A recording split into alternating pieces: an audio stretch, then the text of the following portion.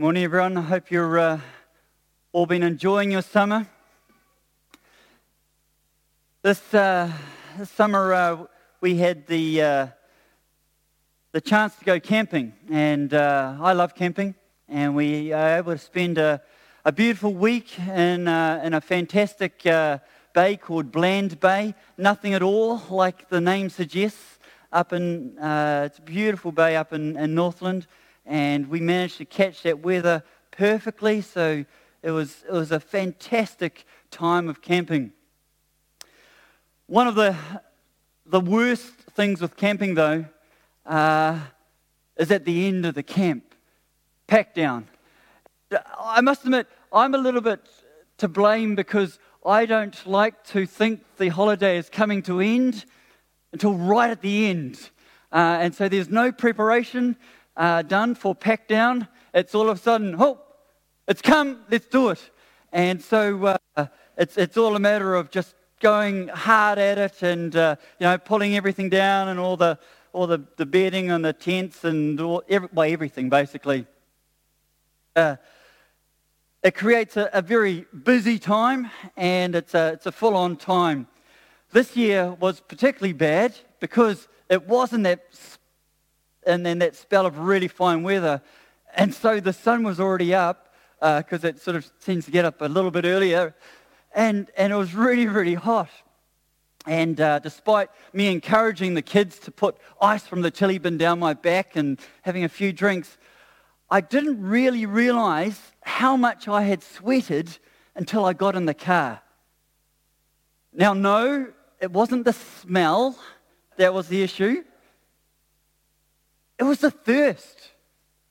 And it was only actually after we got in the car and we were on the road and we're off driving that I suddenly thought to myself, man, I'm thirsty.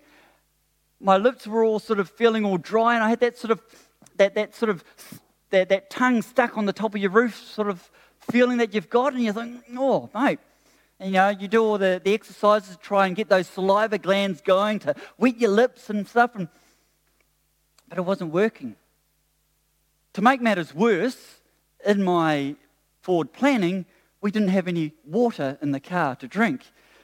But that was not a problem because I knew that we only had a short distance, 45 minutes of just going to my parents' place, and I knew that at their place there was water. But it's amazing actually, as we did that journey, as the thirst got stronger and stronger, I started thinking more and more about this.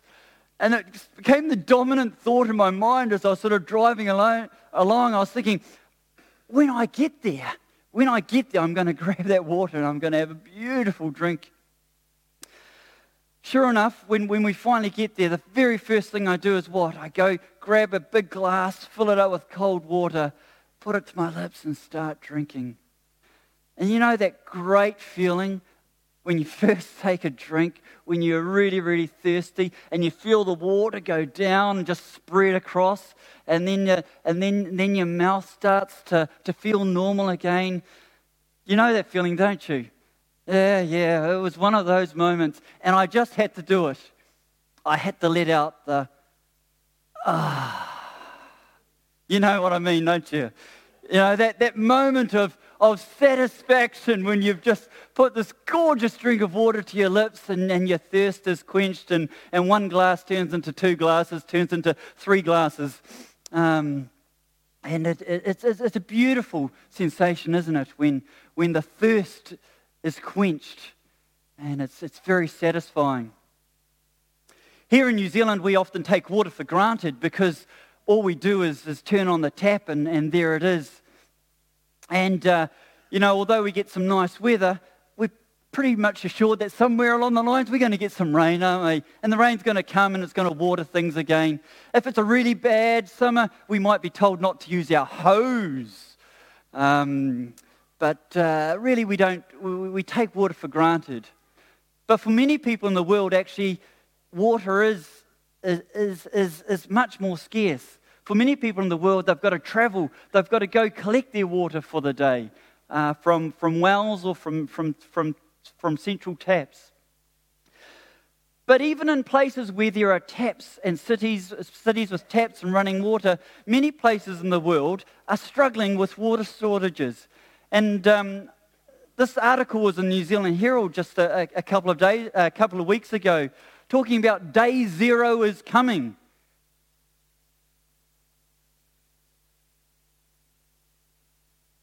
I've ever seen. There's already water rationings from 50 litres per day about to go to 25 litres a day.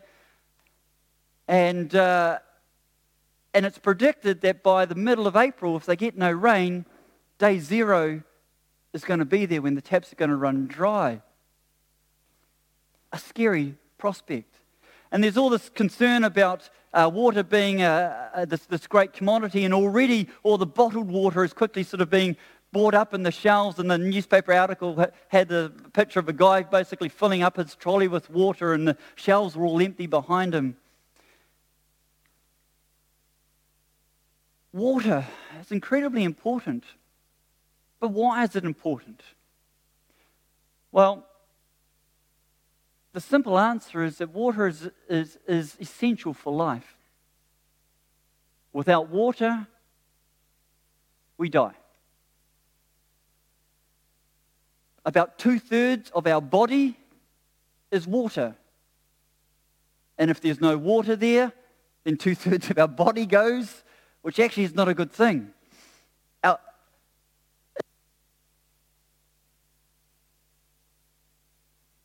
We don't exist, we die.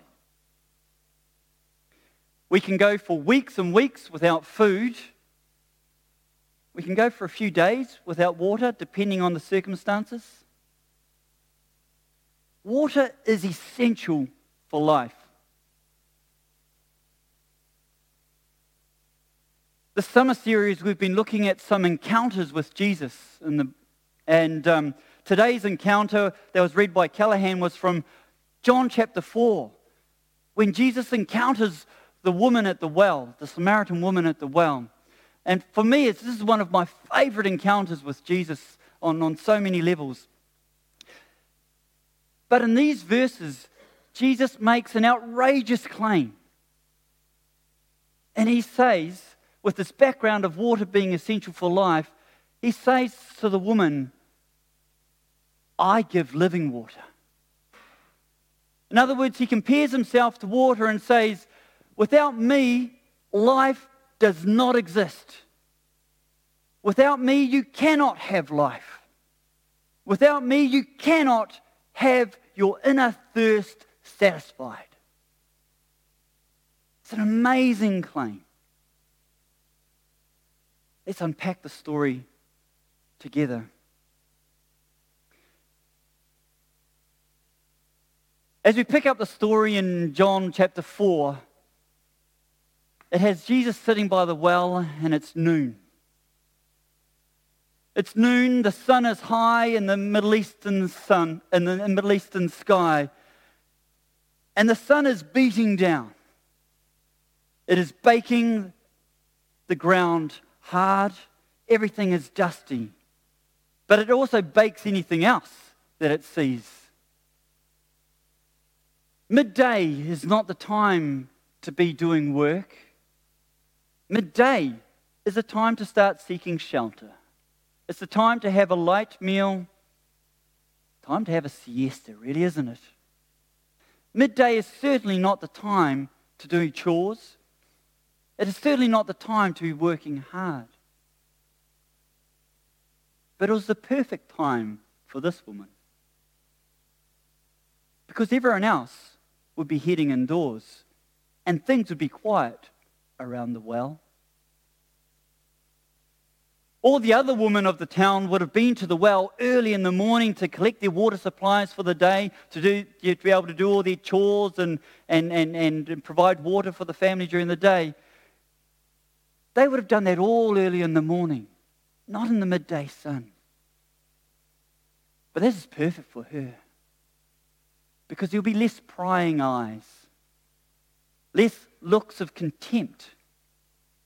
There'll be less murmurings behind the veils. Lock up your husbands. Here she comes. I guess she could understand a little. I mean, after all, she was a little bit of a relationship train wreck, wasn't she? She'd been on that relationship roller coaster through her life. 5 times she had been married. 5 times she'd sought satisfaction in the arms of a man.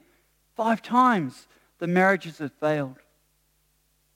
And the man she was with at the moment, the man she sought at the moment, sought to get satisfaction. Wasn't her husband. She wasn't his wife. I'll get that right in the right way. And so I guess the woman could understand why people would reject her and have her as a bit of an outcast. Why the other woman would shun her.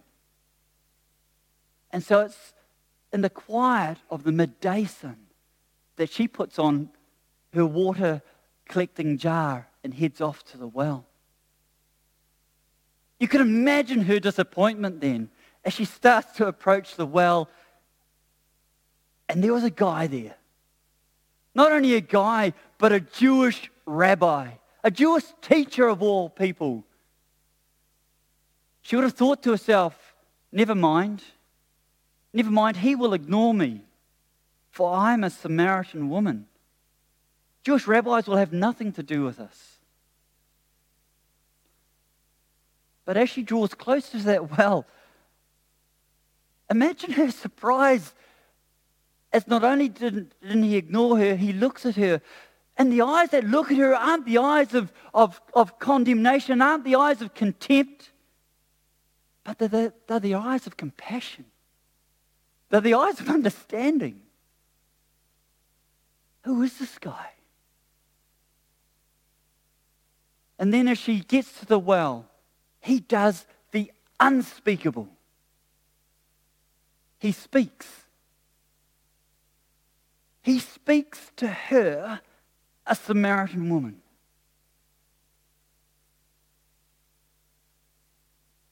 How dare you ask me for water? How can you ask me for water? For I am a Samaritan woman. The words were out of her mouth before she even thought of them. It didn't make sense. This is an incredible encounter. The encounter is somewhat lost on us in New Zealand because it's not like meeting up with a couple of people at the mall. It's not like guys sitting down at the mall and saying hi to someone passing by. In Israel, Jews hated the Samaritans. It was a deep hatred that had gone on for centuries. You see, what had happened is that over 700 years before, when the nation of Israel had been taken off into captivity, some of the Jews remained behind. Some of those Jews remained behind to stay in the area, and the Assyrians in particular brought people from other nations in to repopulate the land, to break down the culture, basically, is what their plan was to be. And so all these people from surrounding lands were brought in to occupy the cities. And some of these Jews who remained then intermarried with the foreigners that had been brought in. And so they became this mingle of identities, considered a half-breed, not true Jewish lineage. They'd sold themselves out to the people around. And so to many of the Jews, this Samaritan group, this group who was formed from this intermingling of races and cultures, they were worse than foreigners.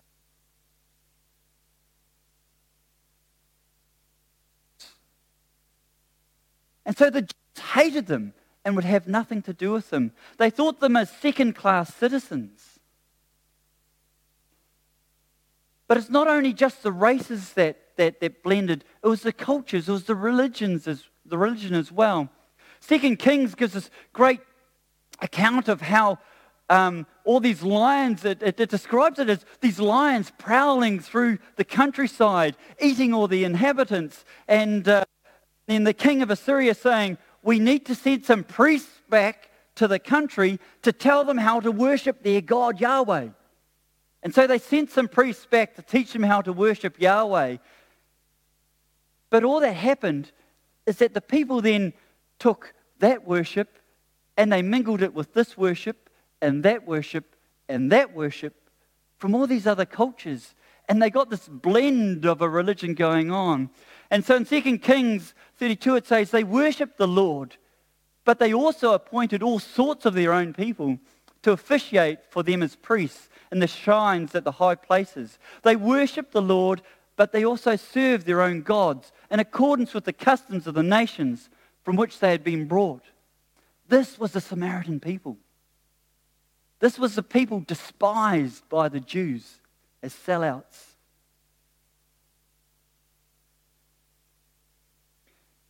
The Samaritans formed their own center of worship, not far from the well of Jacob, where this story takes place.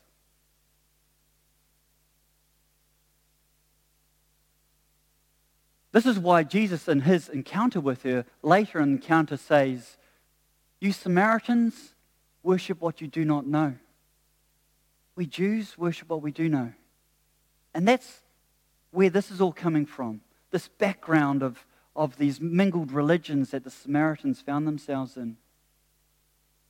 So a good Orthodox Jew, if he's really strict, would actually just go around the outskirts of Samaritan land.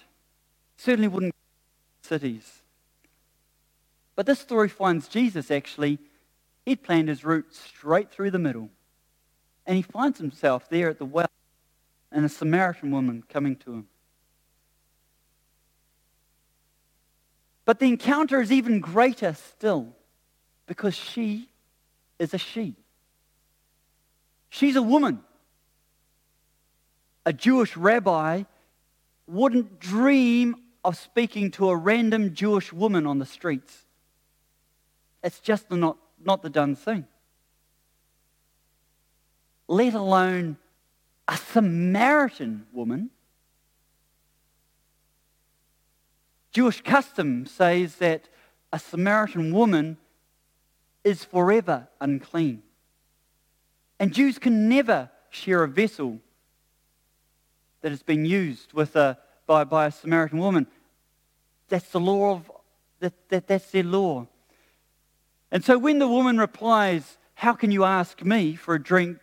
Jews do not associate with Samaritans. Well, actually, that little Jews do not associate with Samaritans is actually perhaps better interpreted, use no vessels in common with Samaritans. They don't sit down together and have a drink. This is an incredible encounter. In cultural barriers, not only is he crossing racial barriers, not only is he crossing gender barriers, but he's also crossing moral barriers. Because who comes to the well at midday? The outcasts. The people who don't want to hang around other people for whatever reason. And this woman is true. This is so true of this woman who has basically been married 5 times and is currently living out of wedlock with another man. She's morally corrupt. She's an outcast from the outcasts.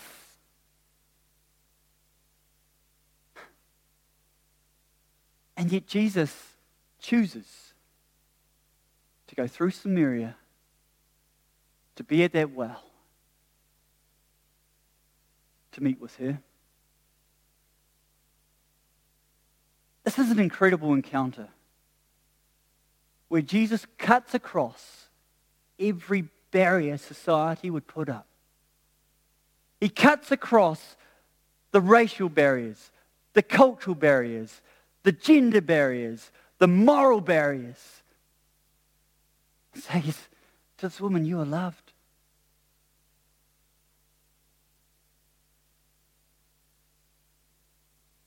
The story screams out to us that no one is beyond the love of Jesus. When he sat there, he saw her as a beautifully created being, as a child of God who just didn't know it yet.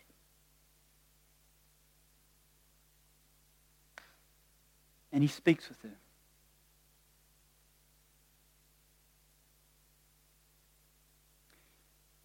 It's with this background then that you can imagine Jesus sitting by the well. And when she said, "How can you ask?" he says to her, "If you knew the gift of God and who it is who asks you for a drink, you would have asked him and he would have given you living water." The woman is confused. She says, "Well, how can that be? You don't. The well is deep. You don't have anything to draw with. Where do you get this living water? And what is it?" And Jesus answered, "Everyone who drinks this water will be thirsty again, but whoever drinks the water I give them will never thirst. Indeed, the water I give them will become in them a spring of water welling up unto eternal life." What Jesus is doing here is he's saying, I can give that living water. And just as water is essential for our being, for us being alive, so it's me. I am the living water that you need if you really want to be alive. If you really want to have life and have it to its full. Jesus offers living water. But it's not just Jesus saying, it's not just Jesus giving living water as being just essential for life. But he goes on to say, actually, if you drink this water that I'm offering, if you have what I have to offer, you will never thirst again. And what he's talking about there is not a physical thirst for water. It's the deeper thirst that all of us have. It's the deeper longing that all of us have to know who we are, to know why we're here, to know that we're secure, to know that we're loved, to know that we have a purpose, and to know that we have life with our Creator God. And this is what Jesus says is the living water. And he says to you, if you drink of this, you will not only have life, but you will have this deep satisfaction and you won't thirst for anything again. If you fall in love with me, you're not going to thirst for anything that this world offers you again. Your deepest longings, your deepest thirsts will be met.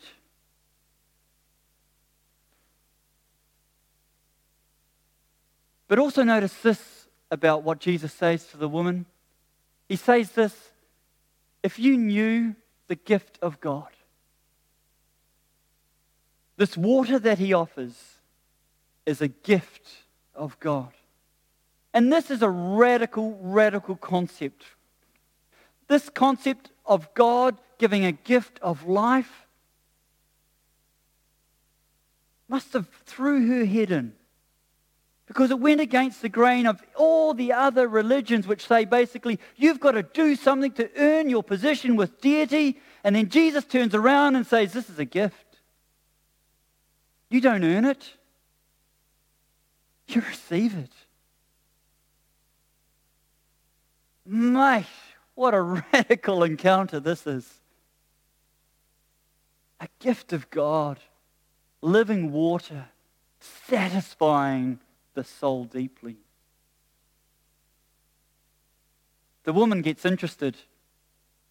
And so she replies to him, Sir, give me some of this water. She sort of thinks, well, I'm curious, I'm interested. Now, at this point when you've got people sort of, if it was any one of us, then we perhaps need to think about, this person is thirsty, they're wanting God. Let's think about the four spiritual laws or the bridge to God or something like that. Got to go something. But look where Jesus goes with this conversation. He appears to suddenly go in a different direction. He says, bring your husband. And she says, I have no husband. And I have no husband. And Jesus says, you're right when you say you have no husband. You've had 5 of them. And the man that you're with at the moment, he's not your husband. What's Jesus doing here with this piece of the conversation? What Jesus is doing is he's making her aware of how she is trying to quench the inner thirst that she longs for. This woman's desire has been through her life the arms of a man, and it just doesn't satisfy her. And Jesus is drawing her out, making her aware of how she's been trying to satisfy this deeper longing for something. This deeper longing that is only met by the living water. A relationship with our Creator God.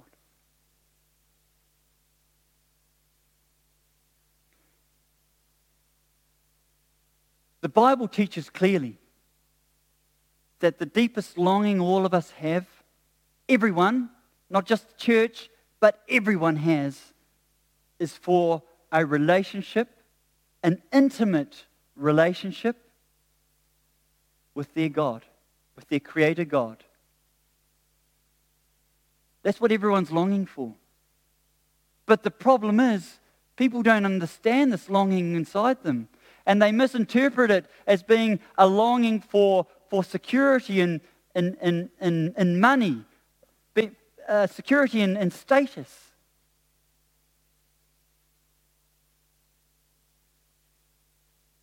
These things don't last. We stand here at the beginning of a new year. Well, not quite a new year. We're already a month in, but I'm still into New Year thinking. But often around New Year's, we often pause and think, well, what am I going to do this year? How am I going to get to the end of this year and feel more satisfied with life? And we start completing little sentences like, well, if only I... And I wonder how you would complete that. If you sat here at the beginning of the year and said to yourself, well, if only I... By the end of the year, then I'd be satisfied. Perhaps you'd be saying, if only I got a pay rise, had a bit more in the bank. If only I got excellences on all my exams. If only I could find the man or the woman of my dreams. If only I could get that promotion in work. If only I had a bigger house to spread around in. How would you have answered it? It points potentially to some of the things that we tend to fill this gap, try and fill this thirst with. Tim Keller, in his great book Encounters with Jesus, has a quote in it by an American author called David Foster Wallace. Now, to be honest, I'm not a literary expert, and I'd never heard of this guy before, but apparently he was a very famous American author who won a number of awards and wrote books, predominantly fictional books, but he did a little bit of philosophy and things like that when he was going through his studies. And David Wallace was not a religious man, but I think he was quite observant. And he gave this address to the graduates at Kenyon College. And he says this: everybody worships. The only choice we get is what to worship. And the compelling reason for maybe choosing some sort of God to worship is that pretty much anything else you worship will eat you alive. If you worship money and things, if they are where you tap real meaning in life, then you will never have enough. Never feel you have enough. That's the truth. Worship your own body and beauty and sexual allure, and you'll always feel ugly. And when time and age start showing, you will die 1,000,000 deaths before your loved ones finally plant you. Worship power, and you'll end up feeling weak and afraid. And you'll need even more power over others to numb out your own fear. Worship your intellect, being seen as smart, and you'll end up feeling stupid, a fraud, always on the verge of being found out. Look, the insidious thing about these forms of worship is not that they are evil or sinful. It's that they're unconscious. They're our default settings.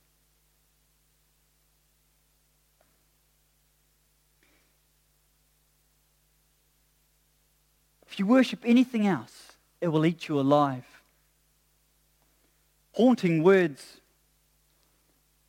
particularly when it was only a few years later that David Wallace ended his own life. But we see that again and again, don't we?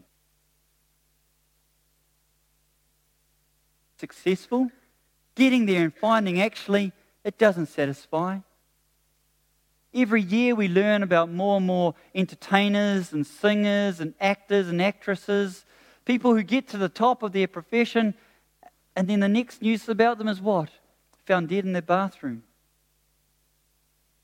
Found dead in the bed. Why? It doesn't satisfy them. They climb to the top and find actually they're still as thirsty as ever deep down. And Jesus says to this woman, come, and I'll give you living water, and you'll never thirst again. I wonder, how are you filling your thirst?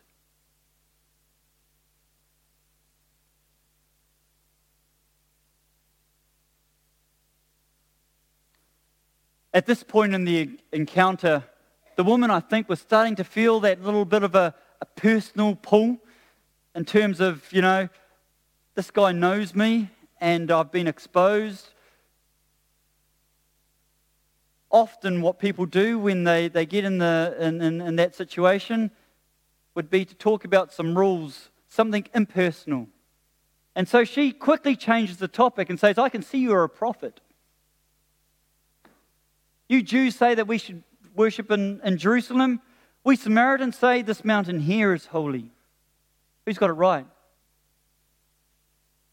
She tries to change the subject and gets away from a personal encounter with God back to some rules and regulations because that's where she feels safe. She can define God if she's just got some rules to follow. People don't like this whole gift of God idea. They like to earn their way. And again, she just falls straight back in this pattern of, well, you tell me the rules to follow. But Jesus, not being sidetracked by that, says, woman, time has come when people are not going to worship on this mountain or in Jerusalem, but they're going to worship God in spirit and in truth. Says to her, woman, a time is coming when people aren't going to be bound by rules in their pursuit of God, but that God is going to be worshipped at an intimate, personal level. And true worshippers of me, true worshippers of God, will worship in spirit and in truth. And that time has come now.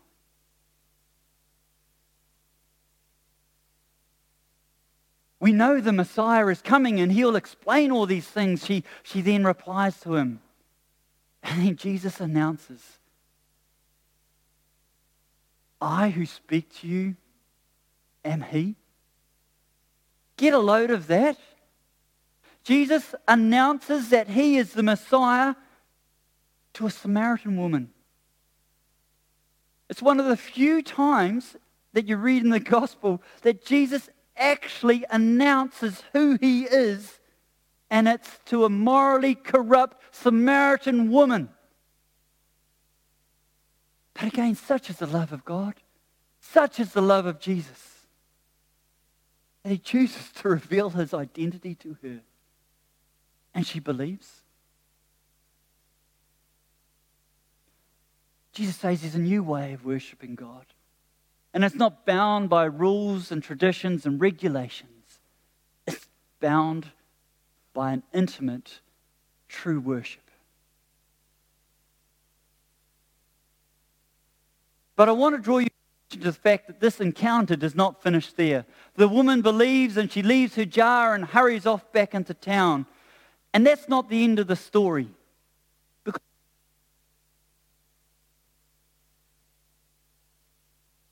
it says, come, see. Everyone she comes across, she says, come, see. This woman who by the looks of it had been shunning people to be in solitude, all of a sudden seeks people out. Why? Because she's been convicted, because she's been changed by an encounter with Jesus Christ. And she says to them, come, see. Could this be the Messiah?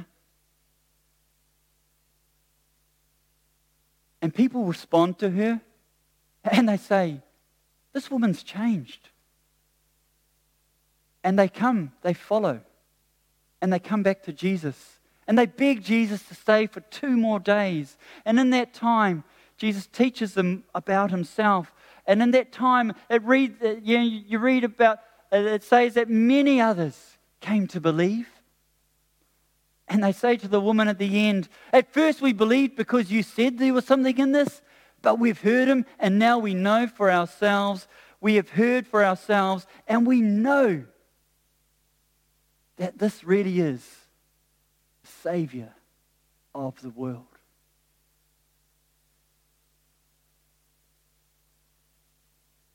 I want us to be really challenged by this woman.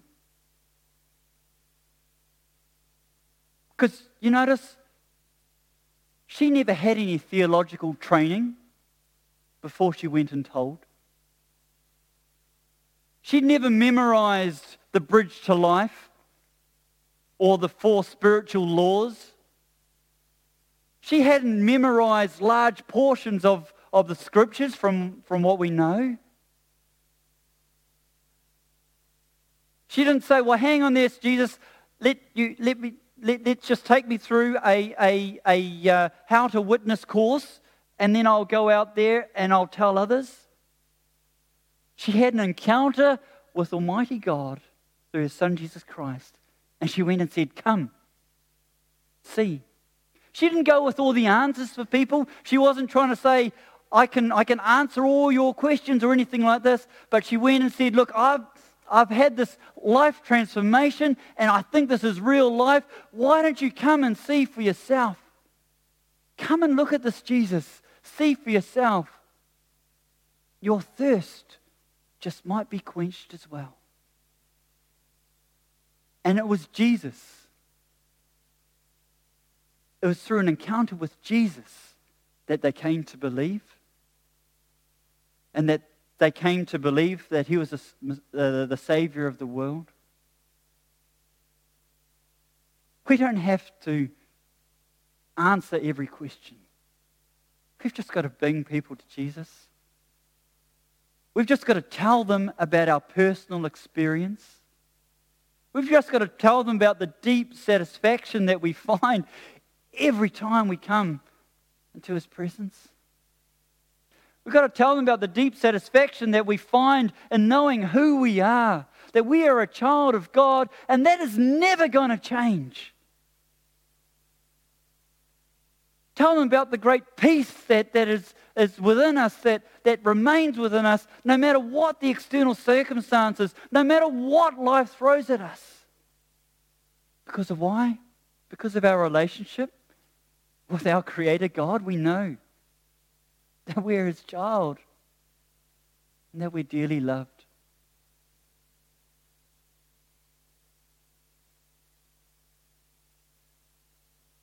Are you thirsty?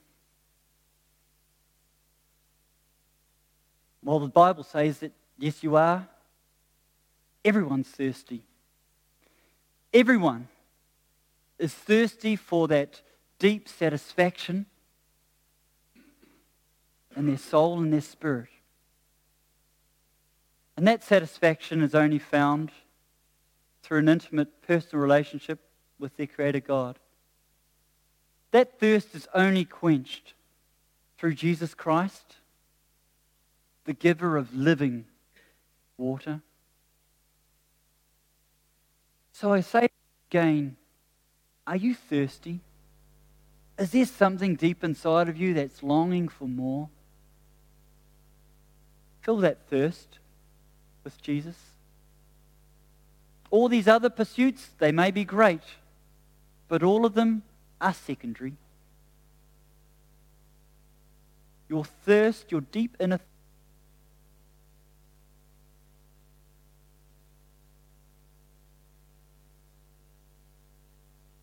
and when you drink that beautiful, refreshing drink, when you experience the thirst-quenching nature deep within, share some with your mates. They're thirsty too. They just may not know.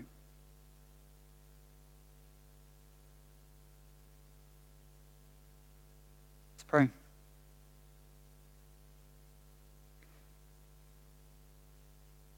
Heavenly Father, we thank you for this beautiful encounter of Jesus and the woman at the well.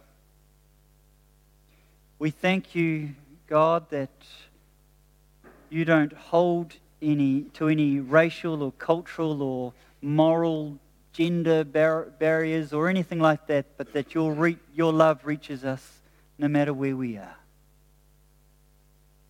We thank you that through Jesus Christ, our deepest thirst in life is met.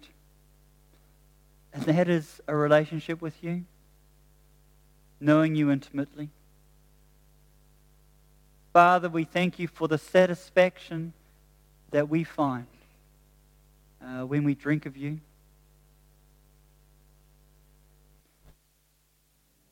Father, and we just pray that as we enjoy you, that we may share you with our mates, with our friends, with our work colleagues, who are just as thirsty for you, but just don't know it. You're an awesome God, and we want to share you around.